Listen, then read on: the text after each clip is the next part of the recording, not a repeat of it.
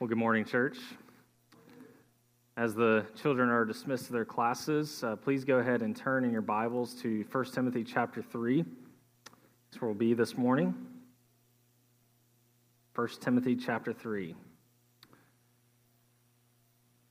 Well, the Super Bowl was just last Sunday, and in order to be a coach of a team that makes it to the Super Bowl, you've got to have experience with the X's and the O's of the game. You've got to know how to lead and challenge men to perform. You have to know the sound technique to teach to your players. You have to know how to read the opposing team's offense and defense, and many other things that I'm not even aware of in order to be a qualified coach in the NFL. So a coach that meets these criteria is what it takes for a team to eventually make it to their goal of winning a Super Bowl. If you were to have surgery, you would want to ensure that a surgeon had gone to school, had studied under somebody who knew what they were doing, and had experience in what they were doing, so that way when they actually performed the surgery, that nothing would go wrong. If one of us in this room performed that surgery, especially me, then something would probably go poorly wrong, right? There would be life and death on the line. If you were to have an EKG done on your heart, you would want a technician that was trained, that was studied, that knew what they were doing, that could operate the machine, that could read the results to give you the information that you need. You would want them to be qualified for that role.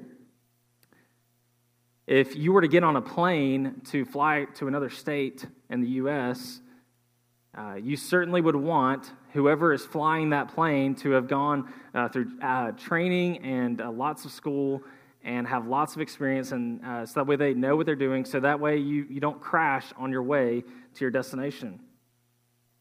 So what does a qualified football coach, surgeon, EKG technician, and pilot have to do with this morning? Well, in order for the church, God's bride, to function properly and to be as effective as possible in making disciples of all nations, we need qualified elders and deacons to serve in the body. Elders and deacons aid in the church fulfilling its mission of making disciples of all nations. And that is the main point of our sermon this morning, that the church needs biblically qualified elders and deacons to help fulfill its mission. The church needs biblically qualified elders and deacons to help fulfill its mission. So we are going to read this passage broken up in sections instead of all of it this morning. And so we're going to read the first 7 verses in just a moment to help us understand the biblical qualifications for elders. So let's read verses 1 through 7 of 1 Timothy chapter 3 to see the qualifications for elder. This is the word of the Lord. The saying is trustworthy: if anyone aspires to the office of overseer, he desires a noble task. Therefore, an overseer must be above reproach, the husband of one wife, sober-minded, self-controlled, respectable, hospitable, able to teach, not a drunkard, not violent but gentle, not quarrelsome, not a lover of money. He must manage his own household well, with all dignity, keeping his children submissive. For if someone does not know how to manage his own household, how will he care for God's church? He must not be a recent convert, or he may become puffed up with conceit and fall into the condemnation of the devil. Moreover, he must be well thought of by outsiders, so that he may not fall into disgrace, into a snare of the devil. Church, let's pray. Lord, we thank you for your precious word.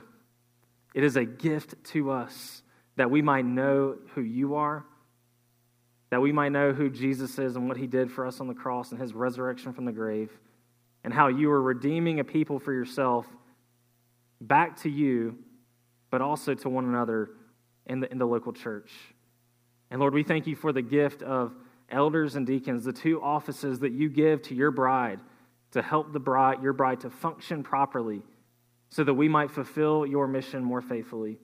And so, Lord, would you help us to come to a better understanding of these offices, the qualifications for elder and deacon.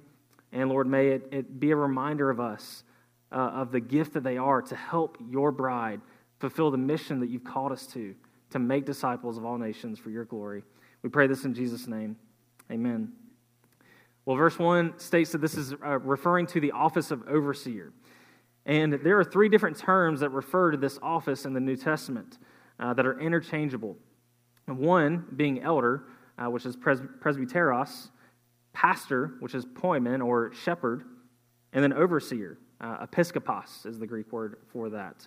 And so these qualifications for elder, pastor, overseer are referring to one office. And so when we look at the office of overseer here, it is referencing the office of pastor, overseer, elder. And these are all interchangeable.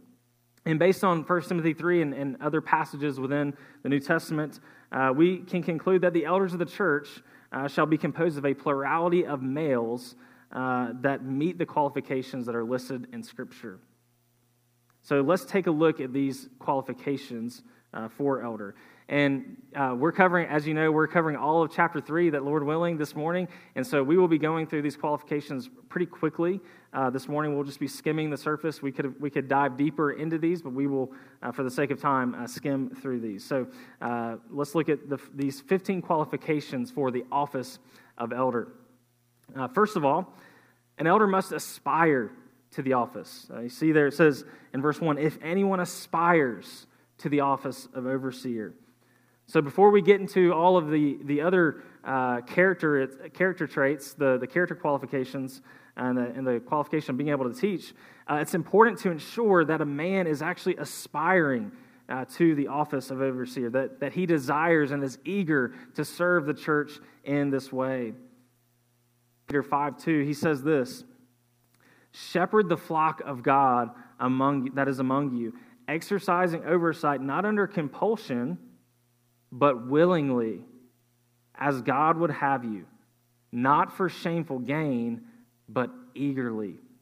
So those who serve in the office of elder are not just to serve because they feel obligated to, or for shameful gain, but because it's a joy and a privilege to serve the Lord and to serve the bride of Christ. So an elder must aspire to the office. Secondly, an elder must be above reproach. An elder must have a proven record of godly character. His record should be of that nobody could bring a legitimate disqualifying charge against an elder. And really, this qualification here is an overarching element, qualification for all the rest of the qualifications. To be above reproach, to be above blame. And so a man should have a proven track record of godly character, a devotion to the Lord and to the church. Thirdly, an elder must be faithful to his wife if he's married. An elder must be faithful to his wife if he is married. The phrase in the ESV translation states, the husband of one wife. The text in the Greek literally says, one woman man or one wife husband. One woman man or one wife husband. And so the idea here is that he must be faithful to his wife. He must be devoted or committed to his wife. So again, the qualification is more about one's faithfulness to his wife, more so than the fact that they are married. So this would open up the opportunity, if there's a single male within the body of Christ that is qualified, meets these qualifications, they could serve in the office of elder within the church. So an elder must be faithful to his wife if he's married. Fourth, an elder must be sober-minded. He must be level-headed and not overreact emotionally or with anger to situations.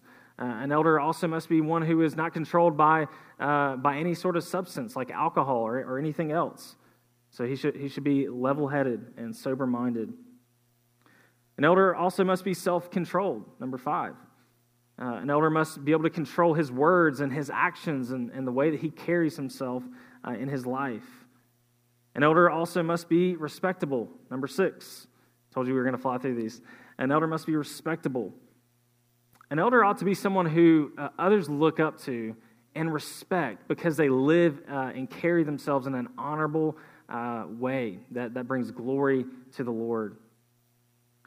7, an elder must be hospitable. An elder ought to be warm and inviting to others. They ought to be generous with their time and their resources, that sacrifices to show that they care and they love for others. This may include having people into your home, welcoming the new person and inviting them into the life of the body and taking an interest in them, being generous with what God has given you to show that you love and you care and are concerned for others. So an elder must be hospitable. Number 8, an elder must be able to teach. An elder must be able to teach God's word in a manner that is beneficial to his listeners, that helps them in their faith, that helps them to grow in Christ-likeness. This doesn't mean that an elder has to be able to preach a 45-minute sermon on a Sunday. It might mean that they are able to teach a children's class or a men's Bible study, a women's Bible study, or preach a devotional at Arbor Terrace on a Sunday afternoon. But they need to be able to rightly handle God's word so that it would be beneficial to the listeners that are before them. So they need to know how to rightly study God's word and also explain it and apply it to those that are listening to him. So an elder must be able to teach. 9, an elder must not be a drunkard. An elder must not drink alcohol in a manner that in which he is getting drunk or is controlled or addicted to alcohol. This doesn't mean that an elder is not allowed to drink alcohol, but it should be done in moderation. Shouldn't be done in a manner that he gets drunk and is controlled by it and thus becomes not sober-minded, as we looked at earlier. 10, an elder must not be violent but gentle. An elder ought to conduct himself in a manner that is loving and kind and gracious and patient to others. So he must not be violent, but gentle. 11, an elder must not be quarrelsome, which goes hand in hand with being gentle. An elder must not be quarrelsome. So an elder must not be divisive and quick to start arguments. Rather, he must be peaceable and seek to maintain unity with others, to live in the unity of the Spirit. Because if an elder is quarrelsome, one of the effects of that might be leading to disunity within the body. We need to be peaceable and seek to maintain unity with others. 12, an elder must not be a lover of money. In 1 Timothy 6, Paul is calling out false teachers who are loving money. They're in it for their love of money. And he says in verse 6 of chapter 6 of 1 Timothy, he says, "But godliness with contentment is great gain." Godliness with contentment is great gain. And this is him combating these false teachers who are loving money, and that is the reason for which they are in it. So an elder ought to be characterized as finding contentment in the Lord with what he has provided for him, and prize godliness more so than any of the worldly possessions that we may have. So we should prize godliness more so than the worldly possessions that are around us. 13, an elder must manage his own household well. See this in verses 4 and 5. Let's read that. He must manage his own household well, with all dignity, keeping his children submissive.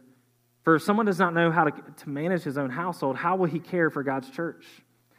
So this is a lesser to greater argument here.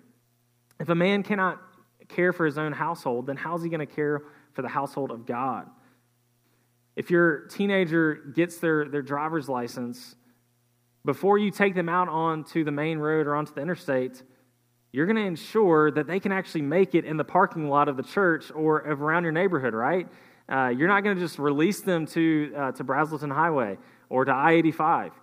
You're going to make sure that they can actually drive and operate the vehicle, know where the brake is, know where the gas is, and be able to turn properly. You're gonna make sure that they can do that in a parking lot or around the neighborhood first before they can get out onto the main road.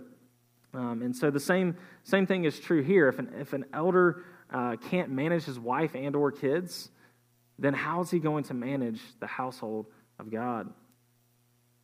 14, an elder must not be a recent convert.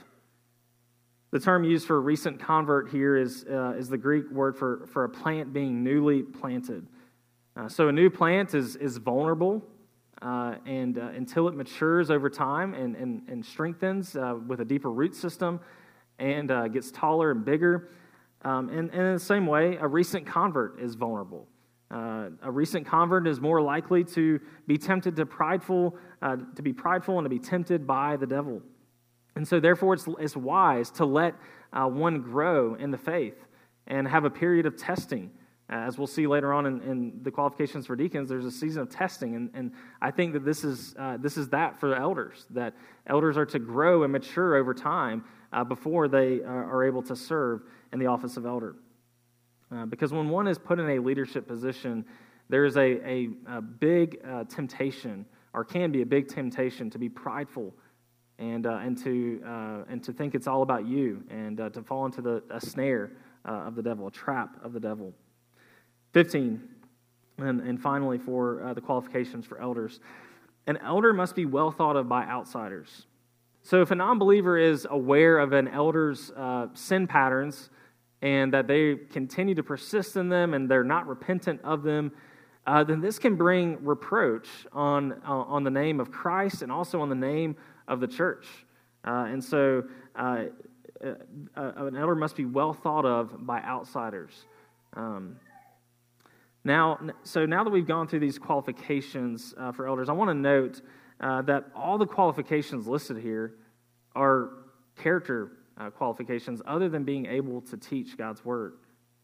So when looking for prospective elders, we aren't looking for the most charismatic man. We're not looking for the most biblically literate man. We're not looking for the most popular man in the church or the best businessman even. While one can certainly be any or all of those things and still serve as an elder of the church, those are not the first things we're to look for. That's not what we look to and say, oh, they would be a good elder because they are a successful businessman, or they know a lot about the Bible. Those are fine things. Those aren't bad things, but those aren't the first qualifications that we are to look for. First and foremost, we are to look at the character of the man, and that is what we are to consider. Does he meet the qualifications that are listed out here and in other scripture references? And if he does meet these qualifications, and he is able to teach God's Word, then he may serve as an elder of the church. So again, we're not looking for worldly standards to put somebody in the office of elder, but we are looking for biblical qualifications here that are primarily about one's character and also being able to teach as well. Now, disclaimer, no man lives up perfectly to any of these qualifications, right? We are all sinful. We are all imperfect. I can say that about myself. And so the only one that perfectly lives these out has lived these out is the Lord Jesus. And so none of us will live up to these standards perfectly. However, our lives ought to be characterized by them. And so just want to be clear about that. We all are going to sin and fall short. And so the standard is not perfection, but it's being characterized by these qualifications. And when one does fall short, that there would be humble repentance of that sin when they do miss the mark. Okay, so now let's look at these qualifications for the office of deacon. And this is in verses 8 through 13. Let's read those. I'm going to read those for us. Deacons likewise must be dignified, not double-tongued, not addicted to much wine, not greedy for dishonest gain. They must hold to the mystery of the faith with a clear conscience, and let them also be tested first. Then let them serve as deacons, if they prove themselves blameless. Their wives likewise must be dignified, not slanderers, but sober-minded, faithful in all things. Let deacons each be the husband of one wife, managing their children and their own households well. For those who serve it well as deacons gain a good standing for themselves and also great confidence in the faith, that is in Christ Jesus. So before we dive into these qualifications, let's consider who can serve in the office of deacon. This topic is debated among individual Christians, among churches, and there are good and faithful arguments on both sides of this debate. Some churches would believe that males only can serve in the office of deacon, while others would believe would hold to that both men and women can serve in the office of deacon. And that is what we would hold to here at NewBranch, is that men or women could serve in the office of deacon. We don't currently have any female deacons, but we would be open to that if there was a recommendation brought from the congregation for a female to serve in that way. And so, again, we would hold that both males and females could serve in the office of deacon. So let's briefly consider the biblical rationale for female deacons. Verse 11 is the primary verse to consider on this topic. So let's look at verse 11 again. Their wives likewise must be dignified, not slanderers, but sober-minded, faithful in all things. So the term that's translated as wives in the ESV translation, which is what I'm reading from, and perhaps what you have there, it can also be translated as women. And you likely have a footnote there on that verse. And if you read that, it'll say that it can also be translated as women, or if yours says women, it might say it can be translated as wives. So these are interchangeable here, and they're used in different parts of the New Testament to refer to one or the other. And so some scholars would interpret this and say that these are some additional qualifications for a female or for a male deacon's wife. That these would be qualifications that a male deacon's wife would need to meet in order for that male to serve in the office of deacon. I would hold that this would be better understood as women instead of wives, and here are a few reasons of why I would hold to that. So first, there's not any requirements listed for the elder's wife in verses 1 through 7. So there seems to be, if it were the case that it was for a requirement or qualifications for a deacon's wife, then there's extra qualifications or higher qualifications or standard for deacon than elder, which the elders are the ones who are leading in the teaching and the shepherding of the flock. And so I don't know why there would be extra qualifications for a deacon's wife and not an elder's wife. Secondly, in verses 8 and 11, you'll see that there's the term likewise there, which seems to indicate a transition into a new thought. And so verse 8 transitions from the qualifications for elders into the qualifications for deacons. And then verse 11 transitions from the qualifications for just deacons in general to some specific qualifications for female deacons. And then third, the term there, T-H-E-I-R, is not there.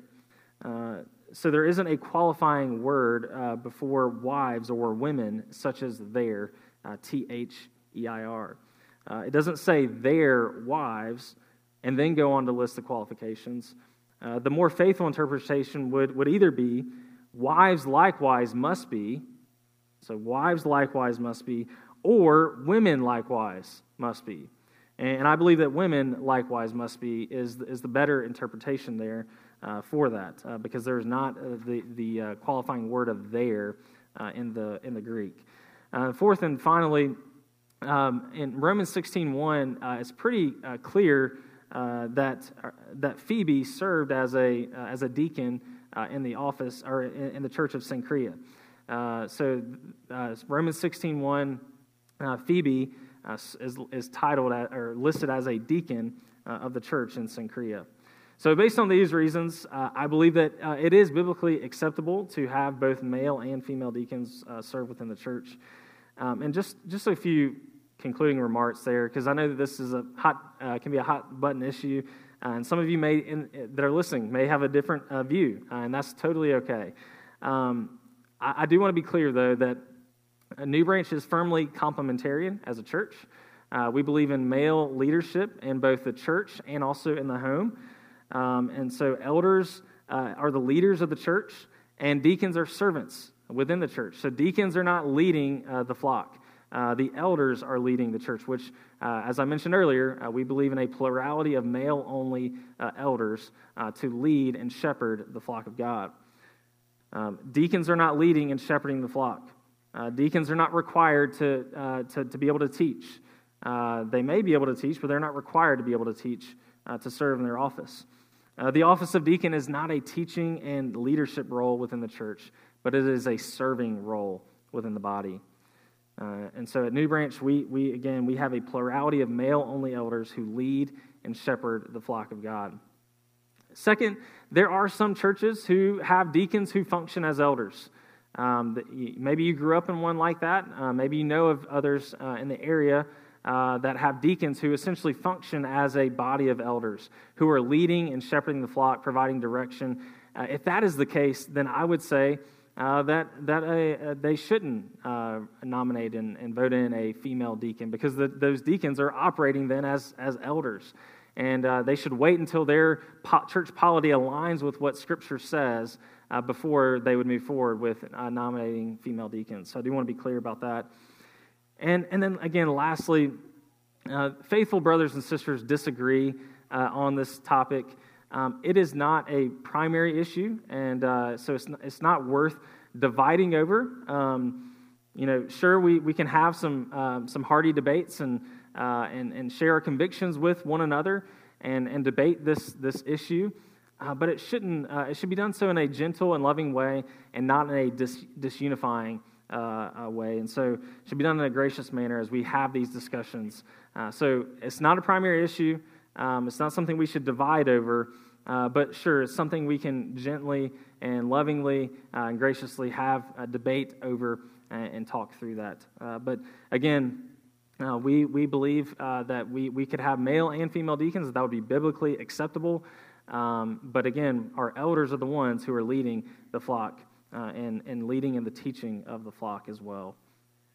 Now let's consider the qualifications for deacons. Now that we understand who I would hold to be able to serve in this office, let's look at these qualifications. In verses 8 through 9, we see 5 different qualifications. In verse 11, we see 4 different qualifications for female deacons. And then in verse 12, we'll see 2 qualifications for male deacons. And so let's dive into the 5 qualifications for deacons first. First, deacons are to be dignified. So this describes somebody who is worthy of respect because of the way in which they live their life. They live in an honorable way. They live in a God-honoring manner. And so they are to be dignified. Second, deacons are to not be double-tongued. So deacons ought to be upright and honest in their speech. They ought not to be deceptive and say one thing to one person and say another thing to another person. They ought to be honest and upright in their speech. Third, deacons are to not be addicted to much wine. So this goes hand in hand with elders not being a drunkard.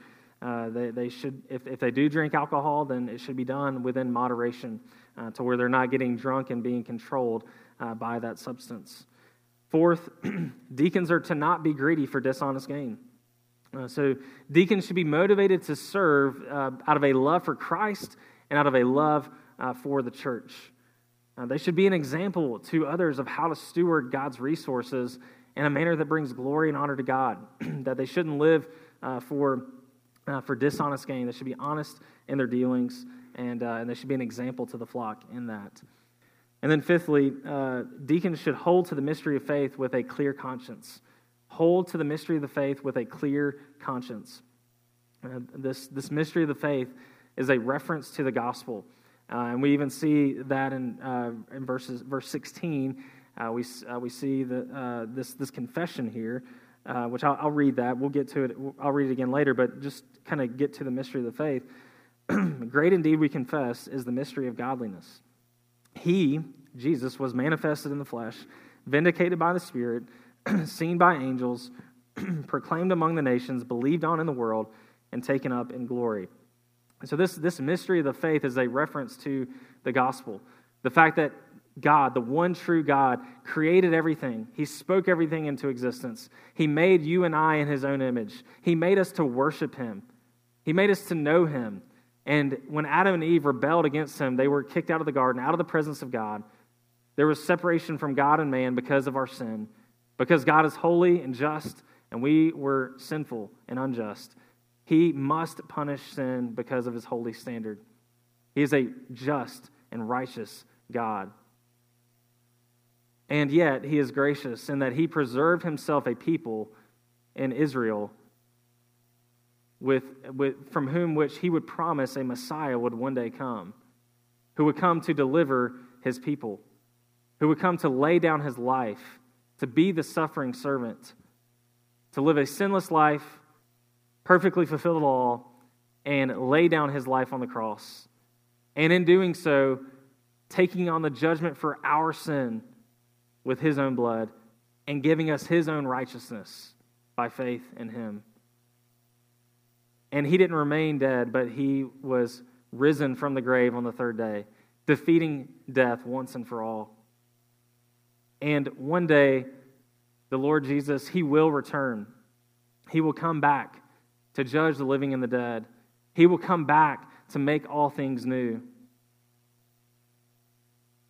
And so this is the gospel message that deacons must hold to with a clear conscience.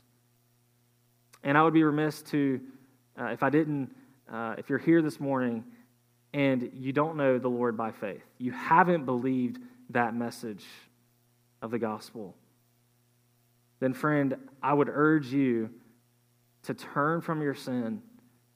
Recognize that you can't earn your way back to God. You can't save yourself, and you are dead in your sins and trespasses. And the only one who can rescue you from sin and death is the Lord Jesus, is placing faith in His perfect life and His substitutionary death on the cross and His glorious resurrection. And that alone can you be saved. Because our righteous God, His standard is perfection. And you and I, we are not perfect. And so we need a perfect Savior. And that Savior is Jesus. And so, friend, I urge you to turn from Him, to place all of your faith in Him alone, because He alone can rescue you. So deacons are to believe that message as well, to hold it with a clear conscience. And so what does it mean to hold it with a clear conscience? Well, this means that one must actually believe the truth of the gospel. One can't merely state, yes, I believe that, but it have no ramifications on their life. And perhaps they don't even actually believe it. They're just being deceitful in saying that they believe it. They must say, I believe this gospel, and they must actually hold to it in their heart with their deepest convictions, that they hold to the biblical gospel and that their life has been transformed by the gospel. So a belief in the gospel leads to one being transformed to live in a manner that is worthy of the gospel. So deacons are to hold the mystery of the faith, the gospel, with a clear conscience. They must unswervingly hold to the biblical gospel.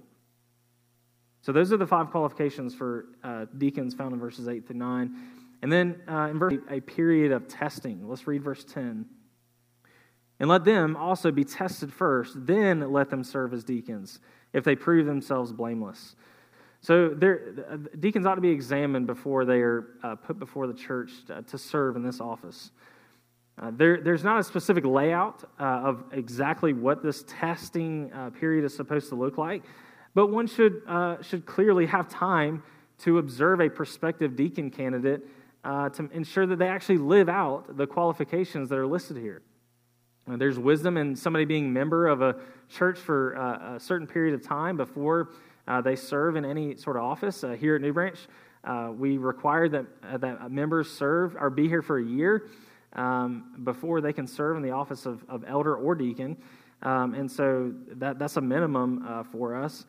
But it isn't merely about the length of time that someone is at a local church, but also the depth and the quality of knowing someone, of being able to be involved in their life so much so that you can see that their life is marked, characterized by the qualifications that are listed out here. that they have a love for the Lord, that they have a love for the church, and that they are seeking to grow in holiness. And so it's not just about the length of time that one has been at a local church before they can serve, but it's also the depth in which we know them and observe their life. And so just it's both length and also depth. In verse 11, we see 4 different qualifications for female deacons. So time of testing, and then now we move on to some qualifications for the female deacons, which I mentioned as we read verse 11 earlier. So there's 4 qualifications here. Female deacons are to be dignified. So again, living an honorable life. Second, female deacons are to not be slanderers. So this means that she should speak truthfully about others. She should not talk behind others' backs and be deceitful in the way that she speaks about others. Third, sober-minded. So she should not be influenced or controlled by other substances such as alcohol, which we've seen multiple times in these lists here, and just to be level-headed. Fourth, be faithful in all things. So deacons should be reliable and trustworthy. That what they are required to are assigned to do, that they follow through on it. That they are faithful in that. We must be able to trust that they would do honest work as well. So a deacon's life ought to be characterized by being reliable and just being faithful as well. So there's lots that could go into that, doing all things, being faithful in all things. So those are the 4 qualifications for female deacons in verse 11. And then in verse 12, there's 2 more qualifications for male deacons. So let's read that. Let deacons each be the husband of one wife, managing their children and their own households well. So we've already hit on these and with the office of elder, but male deacons are to be faithful to his wife if he's married. And then secondly, male deacons are to manage his household well. And so again, we've talked about those things, being faithful to one spouse if they're married, and then also being able to manage their household well. Because again, if they can't manage their own household well, then how are they going to serve in God's household well? So verse 13, Paul explains the reward of a deacon. So we see all the qualifications, and now we see the reward for a deacon for faithfully serving in the body of Christ. Let's read verse 13. For those who serve well as deacons gain a good standing for themselves and also great confidence in the faith that is in Christ Jesus. So deacons are rewarded in a twofold manner. 1, good standing, and 2, great confidence in the faith. So look first at good standing. So deacons will be esteemed in the life of the church. Deacons will be esteemed within the life of the church. They will have a good standing within the church.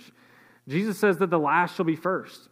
That the last includes those who humble themselves to serve, and even the lowliest of tasks, which oftentimes our deacons are maybe serving in some of the lowliest tasks according to the worldly standards, in order that they might meet a need within the church. So deacons are to humble themselves to serve, and as Jesus says, the last shall be first. The one who serves shall be first. And so there's this good standing that comes with being a deacon within the church. And deacons ought to be an example of humble service to the rest of the flock. And the way that deacons humble themselves and serve the body in a variety of different ways, it ought to be an example to the rest of the flock, that this is what it looks like to humbly and sacrificially serve out of a love for Jesus and out of a love for his bride. So deacons who faithfully serve have a good standing. And then the second reward is great confidence in the faith. Great confidence in the faith. So serving as a deacon will grow one's faith in the Lord Jesus. It will grow their boldness to live for Christ, both within the church, but also outside in the world.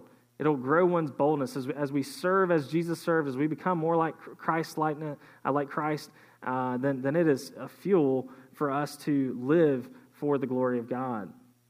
Humbly serving the church will deepen one's affections for Christ and empower them to live faithfully for the Lord. To be clear, Deacons ought to not look at this verse, or prospective deacons, and say, "Man, I want that reward. I want to have that good standing. I want to have confidence in the faith," which are not bad things, obviously, but those should not be the motivation for a deacon to serve within the body of Christ. Because if that is their motivation, then I would say that they're not qualified, because then they would be greedy for dishonest gain. They're wanting this position for this gain that is not motivated by a pure heart. So one's motivation for serving in the office of deacon ought to simply be out of a love for Christ and out of a love for his church, and wanting to see his church served and built up. So elders and deacons are the two different offices of the church. And I know we've covered them very quickly. We could go a lot deeper into each of those. But these offices, they are a gift from God to his bride. Elders and deacons are given to the church as a gift for the church. So why has he given elders and deacons? Well, he's given elders and deacons to help the church to fulfill its mission, to make disciples of all nations, to see the gospel spread here and also to the ends of the earth. And so elders and deacons help the church to preserve and pass on the gospel. Biblically qualified elders and deacons help the church to preserve and pass on the gospel. Let's read verses 14 through 16. "I hope to come to you soon, but I am writing these things to you so that, if I delay, you may know how one ought to behave in the household of God, which is the church of the living God, a pillar and buttress of the truth. Great indeed, we confess, is the mystery of godliness. He was manifested in the flesh, vindicated by the Spirit, seen by angels, proclaimed among the nations, believed on in the world, taken up in glory." So again, biblically qualified elders and deacons are given as a gift to the church to help preserve and to also pass on the gospel. Paul states that he is writing to Timothy so that he would know how the church ought to operate. He wanted to come to him. He wanted to see him. He was longing to see his son Timothy, but he wasn't there yet. And so he was writing these things to him so that he would know, how is the church in Ephesus, which is where Timothy was at the time, how is the church in Ephesus supposed to operate so that it continued to function properly to fulfill its mission? So Paul calls the church here to a pillar and buttress of the truth. And so this goes hand in hand with this idea of preserving the truth, preserving the gospel, and also passing on the gospel, passing on the truth to the next generation. So pillar and buttress of truth is what the church, Paul calls the church here. And these illustrations of pillar and buttress, which buttress is a word, just references foundation. So these foundations and these columns, or these pillars, is what the idea here. These would have been well understood in the city of Ephesus, which was a major Greco-Roman city during the time, which was filled with massive buildings, which had many pillars, and of course were laid upon foundations or buttresses. And so the idea here is that the church is the support structure that holds up the gospel, that preserves the gospel to make sure it's not altered, it doesn't sway, doesn't change, and also that it goes forth. And so the church's role, our role, is to preserve the gospel and pass it on to others. Our job is to ensure that the gospel is kept intact, that it's not altered, that it's not changed from the gospel that we see in the Scriptures. We need to ensure that it doesn't get altered. And then also, too, our job is to spread that gospel. Spread the gospel to our neighbors, to our coworkers, to those in our community, all the way to the ends of the earth. That is our job, to preserve and pass on the gospel. And qualified elders and deacons aid the church in this mission. Qualified elders and deacons aid the church in its mission. So the role of elders and deacons complement one another so that we would function properly, so that we would be able to, in fact, preserve and pass on the gospel. Elders provide leadership to the church. Elders devote themselves to the ministry of the word and prayer. And elders are to provide shepherding care for the flock. And so this plurality of male elders, that is the role of the elders, to provide leadership, shepherding care, ministry of the word, and prayer. And then deacons are to meet the physical and tangible needs within the body. This may include mercy ministry, audiovisual, building and grounds, cleaning, supplies, the ordinances, as we saw earlier. Our deacons oversee, ensuring that the ordinances are prepared and served and cleaned up afterwards, so that we don't have to worry about that. They serve the body in that way, and in fact, they get other members of the body to help with those things too. So they're ensuring that we have the Lord's Supper in order for us to be able to partake in that whenever we have that scheduled. And so the deacons meet all kinds of physical, tangible needs within the body. And deacons are also to notice if there's any sort of potential causes for division within the body, that they might come to a resolution of whether it be parking or seating, which we've had that in the recent past, where we've had to have some help with parking and seating and those sorts of things. And so these are potential areas of division. And so deacons are able to work on resolutions to ensure that the unity of the body is maintained. So deacons are to serve in all of these ways so that the elders are able to focus on the ministry of the word and prayer and shepherding the flock of God. And so these two roles, these two offices go hand in hand to complement one another so that the church can function properly.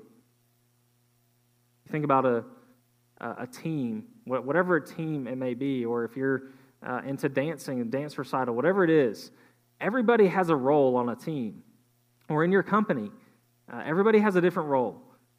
And everybody has to focus on their role so that the overall team or business might succeed, right? If everybody's focusing on one thing or nobody's paying attention to a certain thing, well, then that's not going to succeed. And so each person, each member of the team has a role to play to complement one another so that the business or the team is successful. And the same is true within the local church, is that we have elders and deacons, these two different offices that complement one another, that when functioning properly, when we have biblically qualified elders and deacons, we see the church flourish. So thank you for bearing with me all the way through 1 Timothy chapter 3 with lots of qualifications for elders and deacons. But it is important to know what these qualifications are so that the church would function properly and fulfill its mission. So as we conclude, just 3 quick applications. 1, members, you play a role in identifying prospective elders and deacons. God is the one who saves and matures his people to meet these qualifications. He is the one that gives them the gifts to serve in the body of Christ. But he's also given the body of Christ to identify biblically qualified elders and deacons to serve in these offices. In the context of proto-deacons, so before they were actual deacons, but these were proto-deacons, in Acts chapter 6, verse 3, the apostles told the church to select 7 men from themselves to resolve the issue of the Hellenist widows not being served food. And according to Jesus in Matthew 16:19, he has given the church the keys of the kingdom to exercise authority here on earth, to represent God here on earth. And so the church, which is comprised of regenerate believers, has authority to render judgments here on earth. And so elders lead in this process, but members have the final say on who will serve in the office of elder and deacon. You recommend, we evaluate, we bring back nominations to you guys, and the members vote to give final approval for elders and deacons. And as you know, if you are a member here or perhaps a regular attender, we are currently in a season of receiving elder and deacon recommendations. So for the next 2 weeks, up until March 3rd, we are receiving elder and deacon recommendations. And so, church, fellow covenant members, I would exhort you, if you haven't already been, to prayerfully consider, are there qualified elders and deacons that are members of the body that might be able to serve in this way? And if so, go talk to that person and see if they might be willing to be recommended to the elders to serve in that as an elder or deacon. And so prayerfully consider that leading up to March 3rd. Second, aspire to live out the character traits listed in these verses. I hope that you haven't just zoned out because you said, I'm not an elder, I'm not a deacon, I don't want to be either of those, and so I don't have to do any of these things. Hopefully you haven't zoned out and thought that this whole time. If you did, then you can go back and relook at the character traits, because these are all character traits that we should all aspire to. These are not just things that elders and deacons should aspire to, but this is something that all fellow members of the body should seek to live out. And so, fellow brothers and sisters, what are the areas, what are the character qualifications that we've seen that you desire to grow in, that you need to grow in, that you're falling short in, that you need help to grow in? Consider that and seek to grow in those specific ways. Perhaps the Lord may raise you up to be an elder or deacon within the church one day, even if it's not here at NewBranch. Maybe it's years down the road and you've moved away somewhere else. Maybe the Lord is preparing you now, or is in the process of preparing you now to serve as an elder or deacon one day. And even if he's not, we ought to aspire to these character traits so that we would live holy lives that bring glory and honor to the Lord. Third and final application, we ought to realize the significance of biblically qualified elders and deacons. Elders lead the flock, devote themselves to the word and prayer, and provide shepherding care for the flock. And deacons are exemplary servants within the body of Christ that seek to meet tangible physical needs within the body in a way that promotes unity within the body. We need these two offices to be filled with faithful members of the church so that the church can be faithful to continue to fulfill its mission of making disciples of all nations for the glory of God. I praise God that He has gifted NewBranch with many qualified elders and deacons to serve the body here. Please join me in praying that the Lord would raise up more. That even if in this cycle of receiving elder and deacon recommendations, we don't have anybody, but join me in praying that the Lord would continue to grow and mature the members here at NewBranch, so that one day we would have many qualified elders and deacons here in the body. And perhaps there is somebody who does meet these qualifications now. Prayerfully consider going to talk to that person and see if they might be willing to be recommended to the elders to serve in one of these offices. Elders and deacons are vital to the health of the church. They help the church to function properly and to grow and build itself up. They help the church to preserve and pass on the biblical gospel. And they help the church to share the gospel in our community and all the way to the ends of the earth. And so that many would turn from their sin, place faith in Jesus, and live for the glory of God. So elders and deacons, our biblically qualified elders and deacons are, in fact, helpful and essential to the church to be able to fulfill its mission. Let's pray. Lord, we do thank you for the mystery of the faith, the gospel of Jesus Christ. We thank you for the Lord Jesus who condescended to come and live among mankind, the mankind that rebelled and rejected him because of our sinfulness. And yet in your love, you came and you pursued us, you dwelt among us, and you lived a sinless life. And you died in our place on the cross, shedding your own blood. God, we thank you for that. We thank you that you humbly served us, giving us your righteousness and taking on our sin. God, if there's anyone in this room who does not know you by faith, oh God, would you help them to see their desperate need of salvation, that they are dead, and that the only way they can be made alive is by your grace God, would you give them faith to believe in Jesus and to turn from their sin? Lord, we thank you for your church. We thank you for elders and deacons.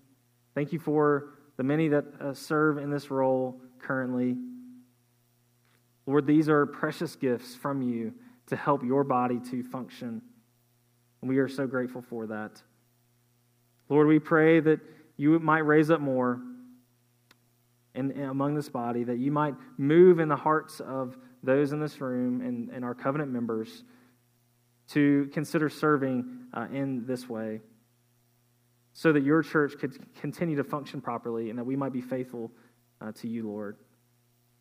Lord, we pray that you'd help us as a body to faithfully preserve the biblical gospel and also to continue to pass it on, to live on mission in our local community all the way to the ends of the earth. And we pray that you do that for your glory. We pray in Jesus' name.